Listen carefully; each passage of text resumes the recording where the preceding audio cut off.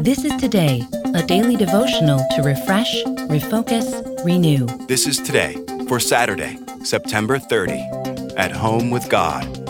Our reading comes from Revelation chapter 21. Then I saw a new heaven and a new earth, for the first heaven and the first earth had passed away, and there was no longer any sea. I saw the holy city, the new Jerusalem, coming down out of heaven from God, prepared as a bride beautifully dressed for her husband. And I heard a loud voice from the throne saying, "Look, God's dwelling place is now among the people, and he will dwell with them. They will be his people, and God himself will be with them and be their God.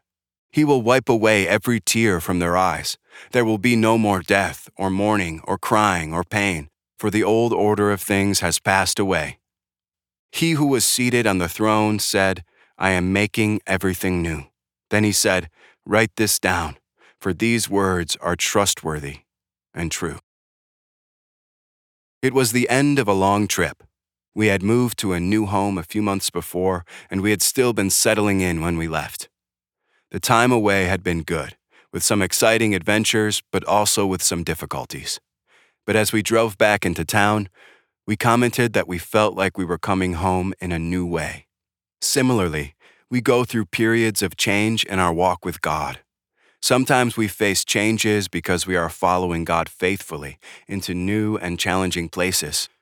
Other times we face changes because in our wandering and sin, we have turned away or distanced ourselves from God. Either way, we recognize that we are in unfamiliar territory. But then, by God's grace, we return, and we discover that home is a gift. The Bible clearly presents our spiritual home with God as something we cannot achieve by our own efforts. Instead, we find ourselves at home when God comes to us. This happened when Christ came into the world to bring us salvation. It happens today through the work of Christ's Spirit in our hearts. And it will happen again at the end of history when the Lord returns to make his home with us forever. God will bring heaven to us, to wipe away all the signs of our homelessness. May we praise his name and rest in his gift to us each day. Pray with me. Father, Son, and Holy Spirit, help us to look forward to the day when all the comforts of your home are ours by grace, and we will live with you forever. Amen. This is Today. Get our free daily devotional on the go. Get it delivered to your email inbox each morning or download our app to your mobile device. Sign up at todaydevotional.com.